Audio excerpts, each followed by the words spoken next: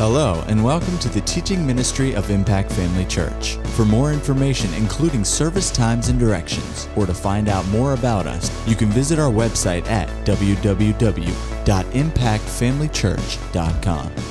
We trust you'll be blessed by today's message. Go with me to two openings today. Go with me first of all to Romans chapter 10. Hold your place there, and then go to Hebrews chapter 4. These are a couple of verses that we've looked at the last two Sundays, and we want to just go back and pick up those verses and then go a little further today. In Hebrews chapter 4, verse number 14, it says, "Seeing then that we have a great high priest who has passed through the heavens, Jesus, the Son of God, let us hold fast our confession." Let us hold fast our confession. You'll notice that this is not talking about the confession of sin, because you wouldn't hold fast to a confession of sin. You'd confess it and then let it go. Isn't that right? No, this is talking about holding fast to the confession of faith in God's word, the confession of the promises of God and whatever He said to you. He said to hold fast to it. There's a reason we have to hold fast to our confession, and the reason is circumstances and the opposition of the enemy would tempt us to give up that confession and to start saying something contrary to what we know the Word of God says. Isn't that right? And then go with me over to Romans chapter 10. Romans chapter 10, and let's look at the other verse that we've looked at so closely. Romans chapter 10, let's start in verse number 8. "But what does it say? The word is near you, in your mouth and in your heart. That is the word of faith which we preach."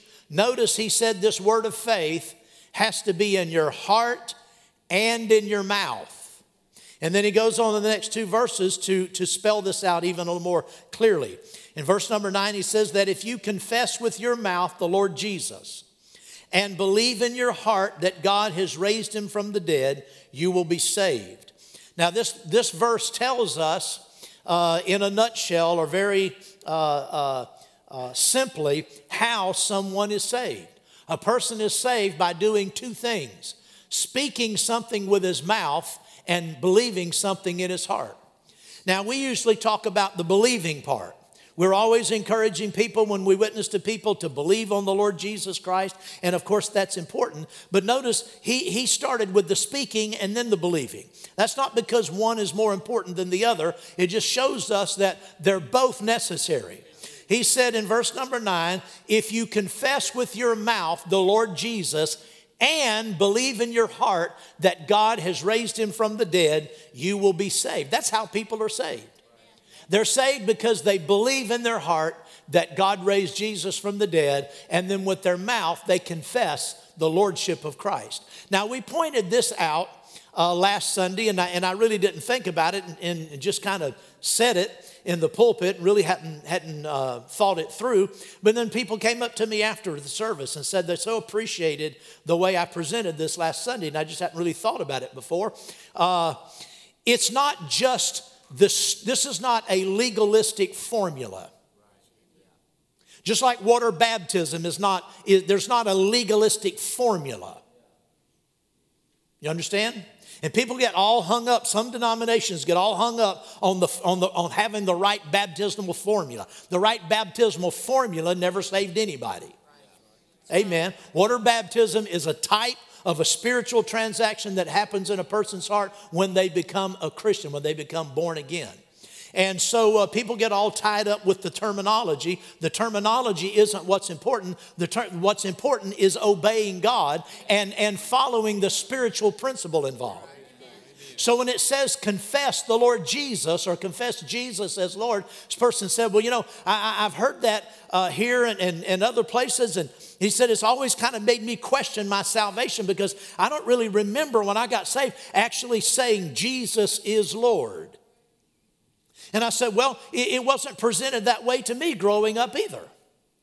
In fact, I never even heard about confession growing up except the confession of sin. Nobody ever talked to me about or taught us about confessing Jesus as Lord and saying those words. But I said inadvertently, when you believe on the Lord Jesus Christ, you will confess him as Lord.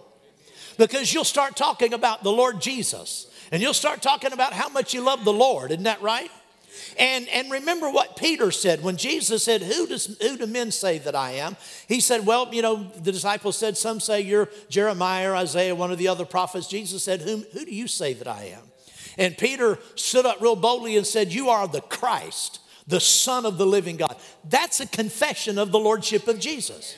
When a person believes on the Lord and says he is Christ, he is when a person says, I take Jesus as my Savior, that's confessing his Lordship.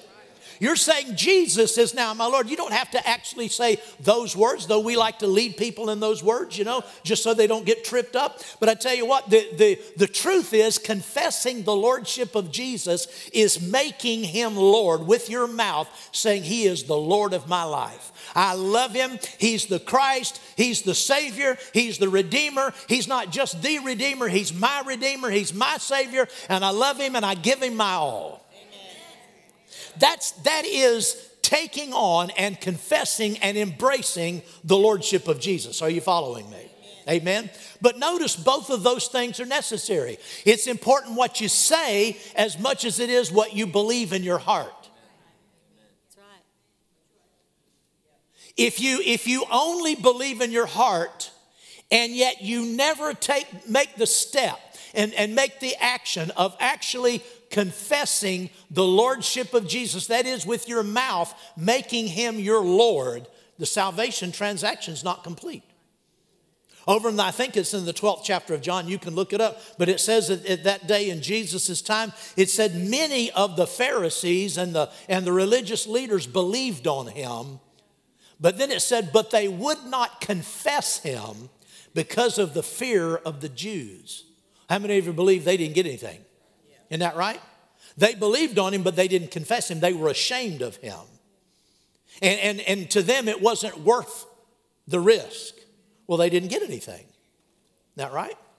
So just believing is not enough. It's believing and confessing.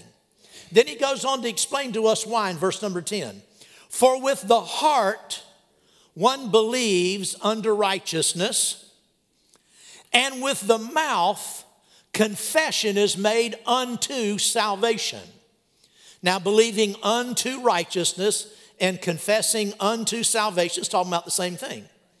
Because that's what salvation is, becoming the righteousness of God in Christ. So with the mouth, with the heart rather, one believes unto salvation or righteousness. And with the mouth, confession is made unto righteousness or salvation. I like the way the Phillips version renders this, the latter part of verse 10. It says, and it is stating his belief by his own mouth that confirms his salvation. You see, until someone confirms the Lordship of Jesus, until they actually take him as their Lord and Savior and make that confession, Jesus really doesn't have any place in their life. Though they may believe in him, he's not Lord until they make him Lord. Isn't that right? So he has no place, he has no dominance in their life. Now, let's look at and look at some other examples of why confession and saying the right thing are important. Go with me to Mark chapter 11. Mark chapter 11. I want us to look at this maybe a little differently than we've looked at it before. Mark chapter 11. And I want you to notice I've already alluded to the fact that Jesus spoke to the fig tree and said, no man eat fruit on you, from this day or forever. And nothing happened to the fig tree that day. But the next day, as they passed by, the disciples saw the fig tree withered up. And Peter pointed out and he said, look, Master, the fig tree that you cursed has withered away. And so Jesus said to them, verse 22, have faith in God. Now, why would he say that? Why would Jesus say have faith in God in connection with him speaking to the fig tree? It's because faith in God applies in every arena of life. Not just in things that you pray about, but also things that you just talk about. He said, have faith in God, for assuredly I say to you that. He's about to tell us in verse 23 and verse 24 how to have faith in God. Verse 22, he says, have faith in God. And then verse 23, he begins to tell you how. Now notice what he says in verse 23. For assuredly I say to you, whoever says to this mountain. Now Jesus was standing there between Bethany and Jerusalem at the time. The Mount of Olives was right there. So no doubt that's the mountain he was referring to. He might have even motioned with his hand, this mountain. He said, I say to you, whoever says to this mountain, be removed and be cast into the sea, and does not doubt in his heart, but believes that those things he says will be done, he will have whatever he says. Notice what he's telling us to do here. He said you have to believe in your heart that those things you say will be done. One Greek scholar analyzing this closely, he said what Jesus said is that you must believe that those things you say are coming to pass. Those things, you have to believe those things you say come to pass. In other words, you have to believe in your speaking. Whoever shall say to this mountain, of course we understand he wasn't recommending that we go out and actually move mountains, because he didn't. Nobody else did. So it's figuratively speaking, whatever the mountain is in your life, whatever the problem is in your life, whatever the difficulty, whatever it is that stands in between you and you fulfilling your God-inspired and God-given destiny and future. Whatever stands between you and the victory and the blessing that the Word of God affords you. There are times in life you have to speak to things. And to be a successful Christian, you have to learn to use your words. You have to learn the power of your words. But before you will ever experience the power of your words, you have to begin to believe in your words. Whoever says, he said to this mountain, be removed and be cast into the sea, and does not doubt in his heart. Remember what it said in Romans 10, for with the heart one believes, and with the mouth confession is made unto. He said, whoever says to this mountain, be removed and be cast into the sea, and does not doubt in his heart, but believes. Believes where? In his heart. What does he believe? He believes that those things which he says come to pass.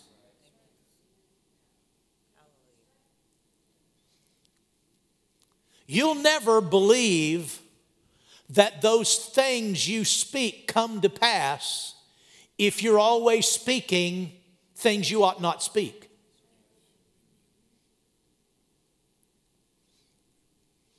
If you're always speaking doubt and unbelief and failure, if you're always saying what the circumstances say, if you're always agreeing with the doubts that come to your mind and what it looks like in life, when you then try to change and believe something else and say something else, you won't have any confidence in what you say. But you start disciplining yourself. Start it now. Start it young in life, or else start it old in life. But start it.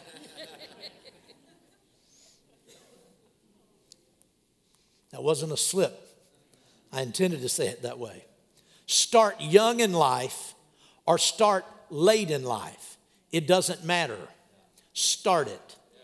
Start using your words and start believing that the things you say come to pass. If you'll start disciplining yourself to to put a watch on your mouth, so to speak, to guard your mouth and say the things that you want to come to pass, you will begin to develop a confidence in your words. And your confidence will be based on this scripture. Another place, Jesus said, if you have faith, again, it's all about, this is how faith works. Jesus said in Matthew somewhere, he said, 20th chapter, I think, he said, if you have faith as a grain of mustard seed. Well, if you're a Christian, you have greater faith than that. I mean, if you're a Christian, you are a believer. You already know what faith is. He said, if you have faith as a grain of mustard seed, you shall say to this mulberry tree, be plucked up by the roots and be cast into the sea. And then he said, and if you believe that, you say that, it will obey you. So you'll develop a confidence in your speaking that what you say comes to pass, because that's a principle of faith. You're believing something in your heart and you're saying it with your mouth. And those two things are what cause the transaction of faith to work. Now, of course, you have to say things that are consistent with the Word of God. You can't just go out willy-nilly, just saying all kinds of things, claiming, extreme, ridiculous things that are not in the Bible. But anything that's in the Word of God that's consistent with God's will for a Christian's life, anything that the Bible says belongs to you, or anything the Bible says you shouldn't have, you can speak those things and command them to leave, and you can speak things to demand and command them to come to you. Whoever says, and just fill in the blank, to this whatever you need in your life or you don't need in your life. Whoever says and believes in his heart that those things he says comes to pass, he will have whatever he says. Somebody said to me last week after service, they said, oh, Pastor, I just so appreciate you teaching on this. It's really got me stirred up. We're not doing enough talking. We're not doing enough speaking. She said, I told my husband, we got to start doing more speaking. I remember Brother Hagin years ago. He said that he was studying one day, just in between services. He was in a church somewhere holding a meeting, and in the afternoon he was just kind of sitting in the floor, and just reading the scriptures and just kind of meditating and being real quiet, and he hadn't even thought about it. And he said the Spirit of God spoke to him and said, have you ever noticed in Mark 11:23 that the Lord's talking, and he said that I talk about believing one time, but I talk about speaking 3 times. And Brother Hagin said he just answered right out loud, no, Lord, I never noticed that. So he got his Bible, and I don't know if he was looking at that verse or someplace else, but he turned to it, and he said, I never had noticed that. And if you look at it, that's exactly the truth. Whosoever shall say, that's 1 time, and shall not doubt in his heart, but shall believe, that's 1 time. Those things that he saith, that's 2 times. He shall have whatsoever he saith. I've got a photo on my desk or on a table in my office of Brother Hagin standing actually in Scott Webb's church, and he was teaching on that. He's got 3 fingers up and 1 finger up. That's what he was teaching on. And he said, and then the Lord said, you're going to have to do 3 times as much teaching on the saying as you are on the believing, because Christians are not missing it, he said, in their believing. They're missing it in their saying. So you're going to have to do 3 times as much teaching on the saying. Whoever, he said, will say, will not doubt in his heart, but will believe that those things he says will come to pass, he will have what he says. Now that's future tense. Whoever, I like to read it this way, whoever says that those, and believes in his heart that those things he says comes to pass. See, when I say something, I'm not expecting it to come to pass in the future. I'm saying it comes to pass now. It comes to pass when I say it. Now, the manifestation might be future, I will have it, but I believe it comes to pass when I say it. Because God's word is supernatural. And when I speak the word of God or speak in line with the word of God, believing something in my heart, just like with salvation, it happens right then. It happens right then. Now, the effect of it might show up later. Sometimes it takes a little longer, sometimes it doesn't take as long. But it'll show up if you believe those things you say come to pass. And you might not be there today. You might not be quite at that place. Practice that. Practice saying what you believe and believe that what you say comes to pass. You start doing that, I tell you what, you'll stop saying a lot of things you're saying. You won't be making these funny little remarks that people just say. They're full of doubt and unbelief. You won't be able to talk like that any longer. I tell you what, the Bible says in Proverbs chapter 18 that death and life are in the power of the tongue.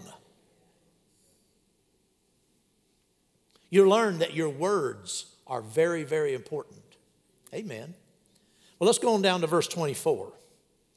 Therefore I say to you, whatever things you ask when you pray, he said, believe that you receive them.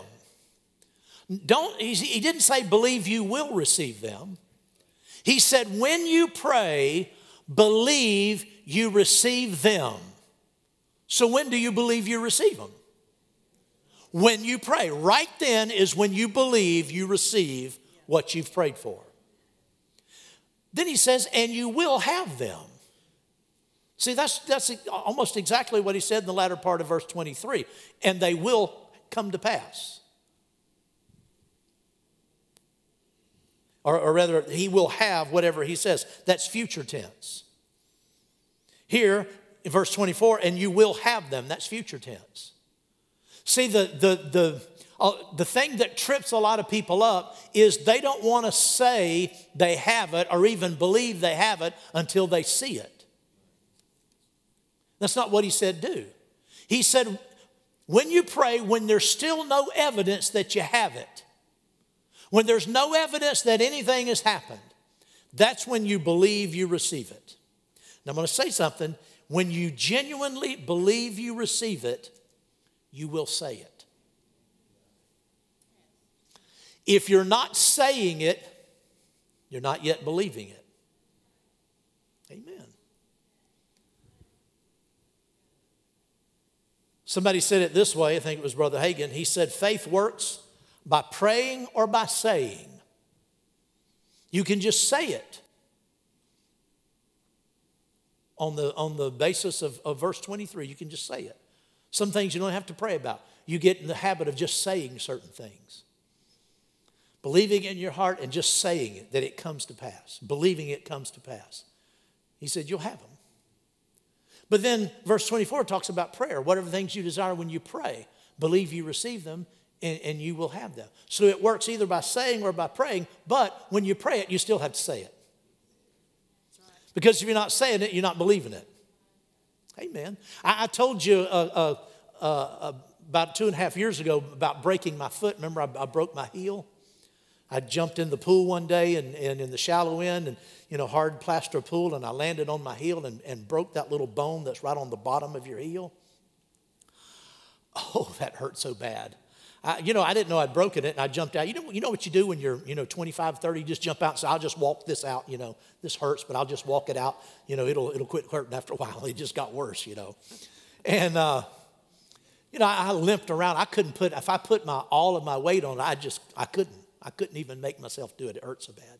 And so I'm limping around. I'm walking on my ball of my foot, so finally, after, 2 or 3 days of this, I don't know how many days it was now, I went to the doctor and he x-rayed it, and that little bone right on the bottom of your heel, the x-ray showed it was just cracked completely in two. It was just there, And so he gave me this special boot, to wear that, kind of takes the pressure, supposed to take the pressure off your heel, kind of rocks your foot when you walk. It didn't help at all. It was just as painful walking with that as it was without it. And so I just said, well, this is not helping me at all. It's just as painful, and besides it's annoying, So I took it off. And I walked around that for a couple of days, and that thing hurt. I just have to walk on the ball of my foot and just walk real easy. If I even tried to put any weight on it, it just almost pass out. And then finally I said, you know what? I can keep walking around like this for several weeks, and eventually this will heal sufficiently that the pain will go away and I can start walking on it. I said, but that won't bring honor to God. I want my healing now. I want a supernatural healing. I don't want a natural healing. Natural healing is fine. Thank God He created our body to mend itself. But I want a supernatural healing.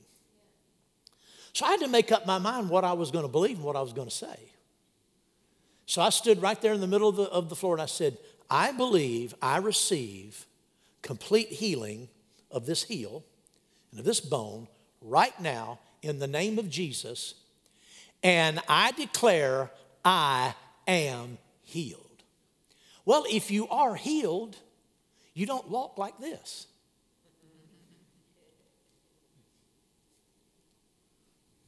If you believe what you say comes to pass. I said, I believe what I say comes to pass. Right now, I am healed. What are you going to do? Tiptoe through the tulips the rest of the week? I had to steel myself, grit my teeth, and do my best to walk normal. Now, I'll be honest with you, I couldn't completely do it. It hurt so bad, I could not make myself to put all my weight on that foot. But I did the best I could to just walk. I put my shoes on that morning, did it in the morning, put my shoes on, went to work. I'm walking like this. Every time I walked, like I said, I couldn't completely put that heel on the ground, but I was doing the best I could. I'm healed, glory to God. And I went to work, and was in the office. And at some point, midday, I realized, wait a minute, I haven't been walking like that. I'm walking normal. And the pain was completely gone. Now you say, well, natural healing. That wasn't natural healing. This past week, I developed a soreness in my left foot across the bones of the top of my foot. I don't know what it was, didn't go to the doctor. You've probably noticed me limping around the house, haven't you? I've been walking like this. I've done it in the office. I don't know if anybody's noticed it, but I've walked. Have you noticed that? Walking like that. I don't know what was wrong with my foot. It just hurt so bad right across the bones of the top of my left foot.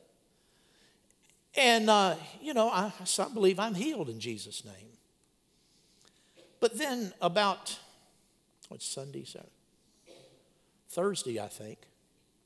I said, wait a minute, what am I doing? I'm not believing what I say comes to pass now.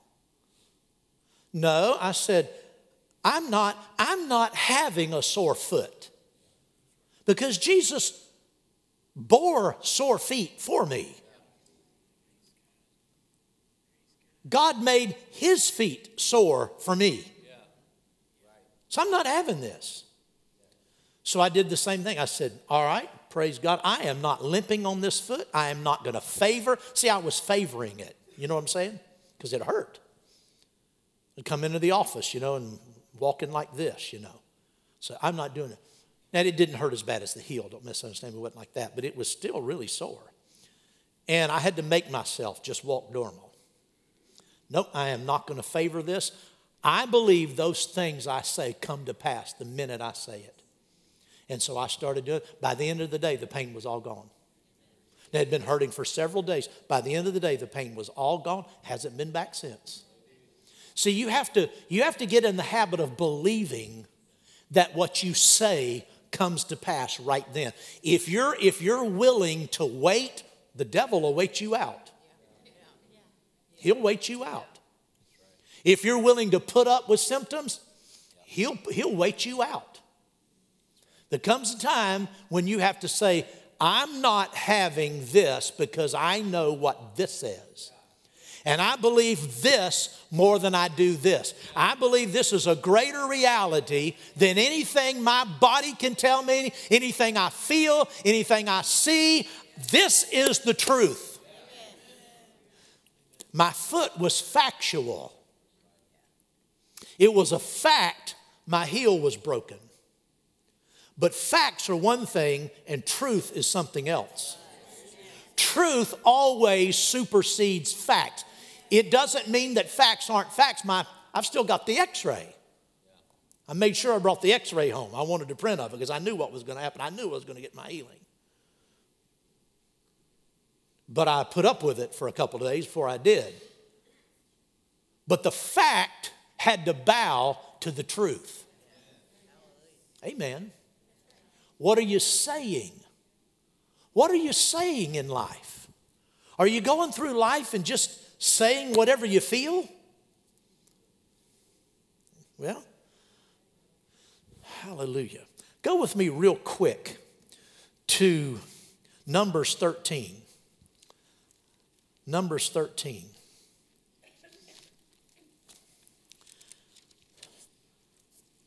God had delivered the children of Israel out of Egypt.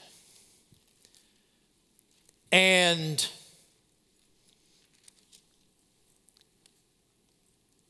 because of disobedience, Moses was not able to go into the promised land with them. They were still in the wilderness. And they'd wandered in the wilderness for 40 years because of the disobedience of that generation. But now the time had come for the children of Israel to go on in and take the land. Well, Moses went up on a mountain. Nobody ever saw him again. I don't know what happened to him.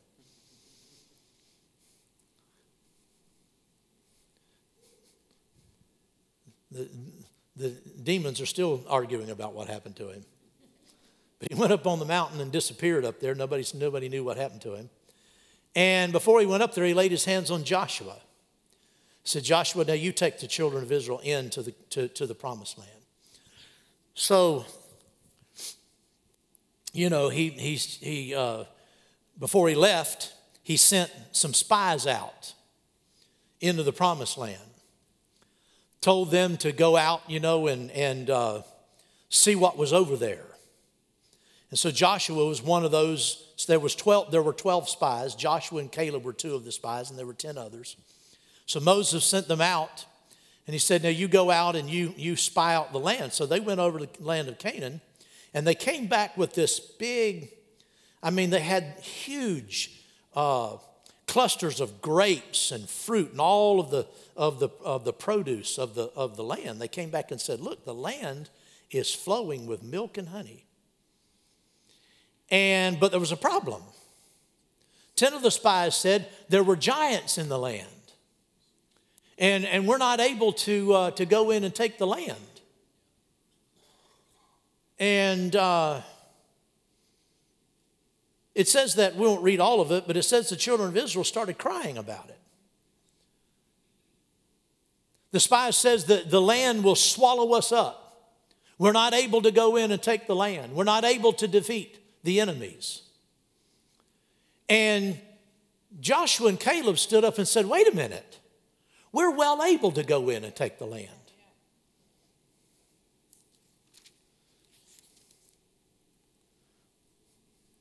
He says in chapter 14, Joshua the son of Nun and Caleb, they went out and tore their clothes and spoke to the congregation of the children of Israel, saying, the land we passed through to spy out is an exceedingly good land. If the Lord delights in us, then he will bring us into this land and give it to us, a land that flows with milk and honey. Only do not rebel against the Lord, nor fear the people of the land, for they are our bread. Their protection has departed from them, and the Lord is with us. Do not fear them. They said, we're well able to go up and take the land. Well, because the congregation agreed with the 10, they had to stay in the wilderness for that 40 years because of their unbelief. And so the ones who said, we can't do it, didn't do it. The 10 spies said we can't, and they didn't. Joshua and Caleb said we can, and they did.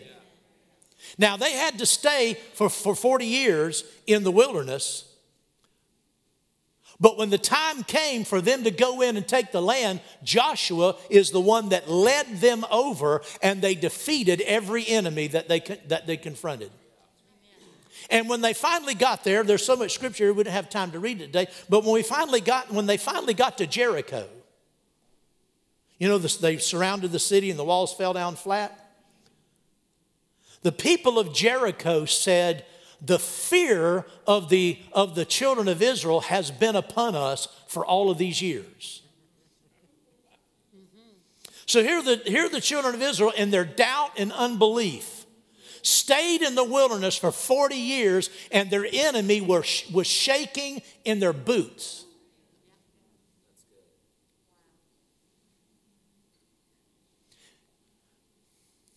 The enemy was afraid of them. The enemy said, oh no, we've heard what God, the God of Israel, did to everybody else that they've confronted. And now they're on our doorsteps. They're trembling in their boots. And the children of Israel, because of their unbelief, because of listening to the 10 spies, they're on the other side saying, well, they'll just eat us up and spit us out. The 10 spies said they couldn't, and they didn't. But Joshua and Caleb said we can, and they did. It took them 40 years, but they went over and they laid siege to the land, and they took the whole land. Glory to God. You see, the enemy will tell you you can't. It matters what you say. The 10 spies and the rest of the nation of Israel that agreed with them said with their mouth, we can't do it. And they got exactly what they said. Joshua and Caleb said with their mouth, we can do it. We can do it. But there were two lone voices. But eventually the children of Israel went over and they got exactly what they said. It took another generation rising up. Well, see, God is raising up a generation today of believers who will part company with the unbelief of the past and say we can do everything God says we can do. We can have everything God says we can have. We can go in and possess the full land. We can have our healing. We can not just salvation, not just the new birth, but we can have everything that goes with it. Our healing, our prosperity, our peace.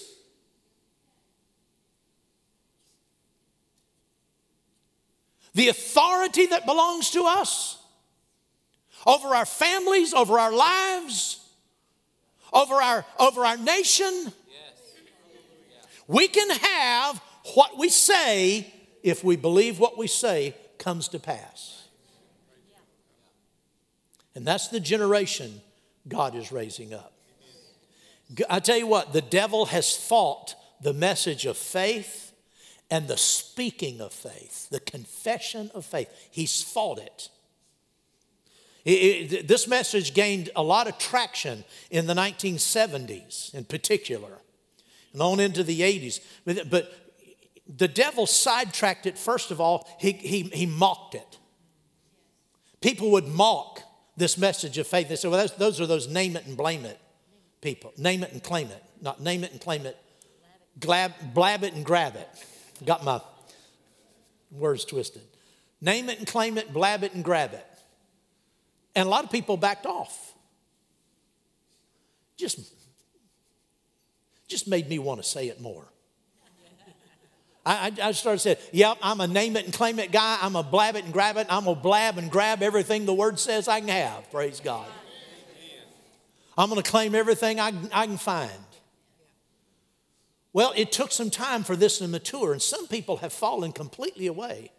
People who used to believe and practice faith no longer practice it. It's not popular today.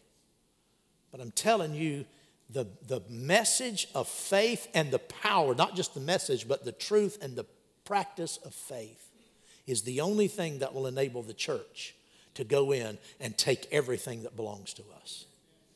Glory to God. Hallelujah. We're going to do it. Amen. Start where you live.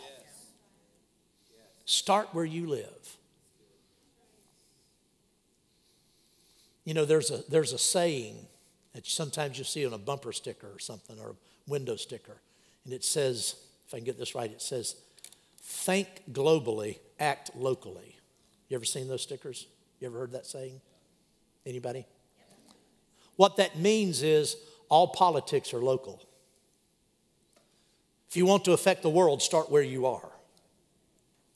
Well, if we're going to affect the world, we have to start where we are. Run the devil out of your house. Run the devil out of your financial affairs. Run the devil out of your body. Get in the habit of saying what you believe in your heart, knowing of a certainty that Jesus said, if you believe it, you'll have what you say. Glory to God. Well, amen. We're not going to collectively as the church do something we're not going to do individually. Amen. If it's not working in our homes, it's not going to work in our churches. Oh, glory. Like Dr. Dufresne always. He had that little.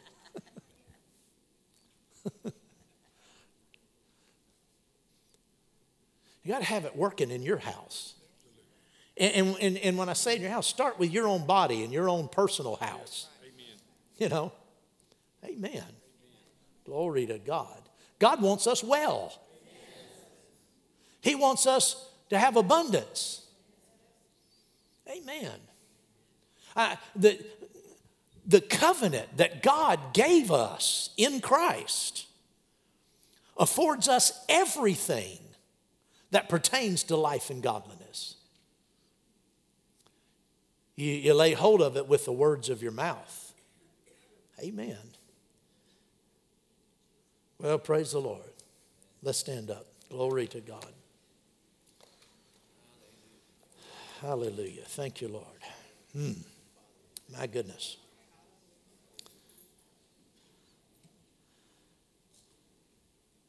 The people in Canaan were afraid. Oh, yeah, their walls, their cities looked impressive, fortified. But inside they were quaking in their boots, shaking in their boots. You know the devil's afraid of you. He's afraid of you. The devil is afraid of you. You say, well, I don't know why he would be. I'm afraid of him. No, he's afraid of you. Because he knows if you get this message of faith down on the inside of you and actually put it to work and actually practice it, his days of dominating you are over. Sickness is over. Defeat in life is over. Amen.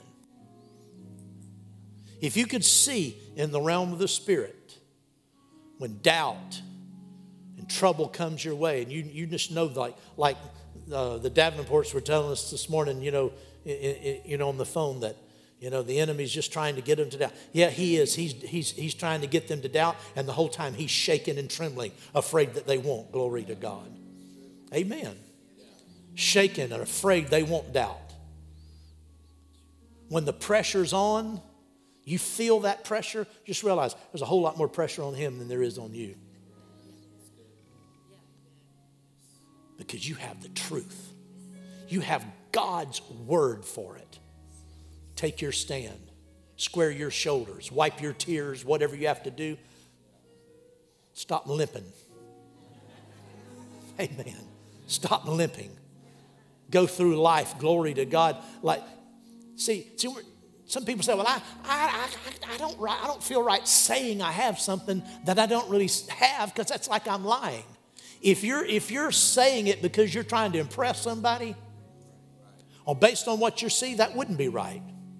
But if you're saying what the Word of God says based on the fact that God said it, as a matter of faith, you're not lying, the symptom's lying. The devil is lying. Amen. Some people, you talk to them and, how you doing today? Well, I'm doing. How you doing today? Well, I'm doing. How's it going? Well, it's going. You might as well just sit down. Build your little campfire. And just say, come on, devil and demons, just sit around. Let's roast marshmallows together. Some people come to church and got a long face because they want everybody to pet them. Want everybody to know they're going through a test and a trial. They're going through a hard time. And if you talk to them more than about a second, they'll tell you how difficult it's been, how hard it's been. I know this comes across as being, well, that's just hard and not caring. I'm telling you, you can stay, as long as you do that, you'll stay in that. And I care enough to tell you that. You pet yourself and come in here and want other people to feel sorry for you and to pet you and to know how much trouble you're going through and all of that, you will never walk in victory. My wife told you on Wednesday night, she went through a period of time where she was the pastor's wife. She would sit on the platform and just feel so miserable, like she didn't even belong here. But you didn't see it on her face. I'll tell you this, I went through a period of about 2.5, maybe 3 years back in the 1980s. I went through a period of about 2 to 3 years where I didn't sense the anointing of God on me in the pulpit, but about once out of 7 or 8 times I got up here. I would get up to preach back in the old church. I would get up to preach, and it felt like my words went back and hit the back wall and come back and bounced and just hit me right in the head every time I'd get up to preach.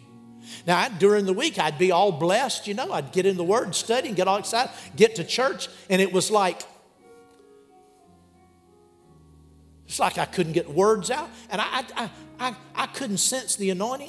I felt like if I didn't know better, I don't even know if I'm saved. Now, people would come up to me, and now I know that a lot of people are just trying to make me feel good. Because they'd come and say, that was really good, Pastor. You really blessed me. And I thought, you're a sweetheart. But that was terrible.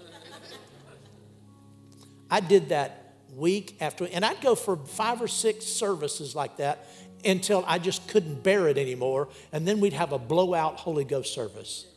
And I'd get all refreshed, and I'd think, oh, praise God, we got over that. I'd come back next Sunday and the same thing. I did that for 2 or 3 years, but you never saw it on my face. I've told you this before. There were times I'd stand in the pulpit and look over my shoulder. There was a door over there, and I would think, I'm just going to, not even just in the middle of my message, I'm just going to close my Bible, and I'm just going to try and walk out that door. And I'm not even going to tell anybody, dismiss anybody or anything. Just leave them sitting in chairs. And I'm going to go home and get in my car. I'm going to go and get in my car and just drive home. And people are going to say, well, what in the world? Where did he go? That's what I felt like doing.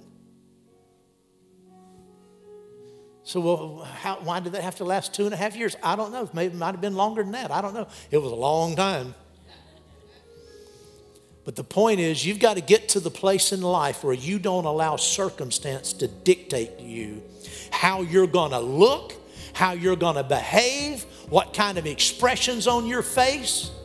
You're going to stop limping through life and start putting on the Word of God and start acting like it's true and saying that it's true. At Impact Family Church, it is our desire to see you blessed through the power of the Word of God. We have been helping people to change their world for over 25 years through our dynamic ministries and teaching. If you are going to be in the North Central Florida area and are interested in attending our services, or just want more information about us, you can visit us online at www.impactfamilychurch.com.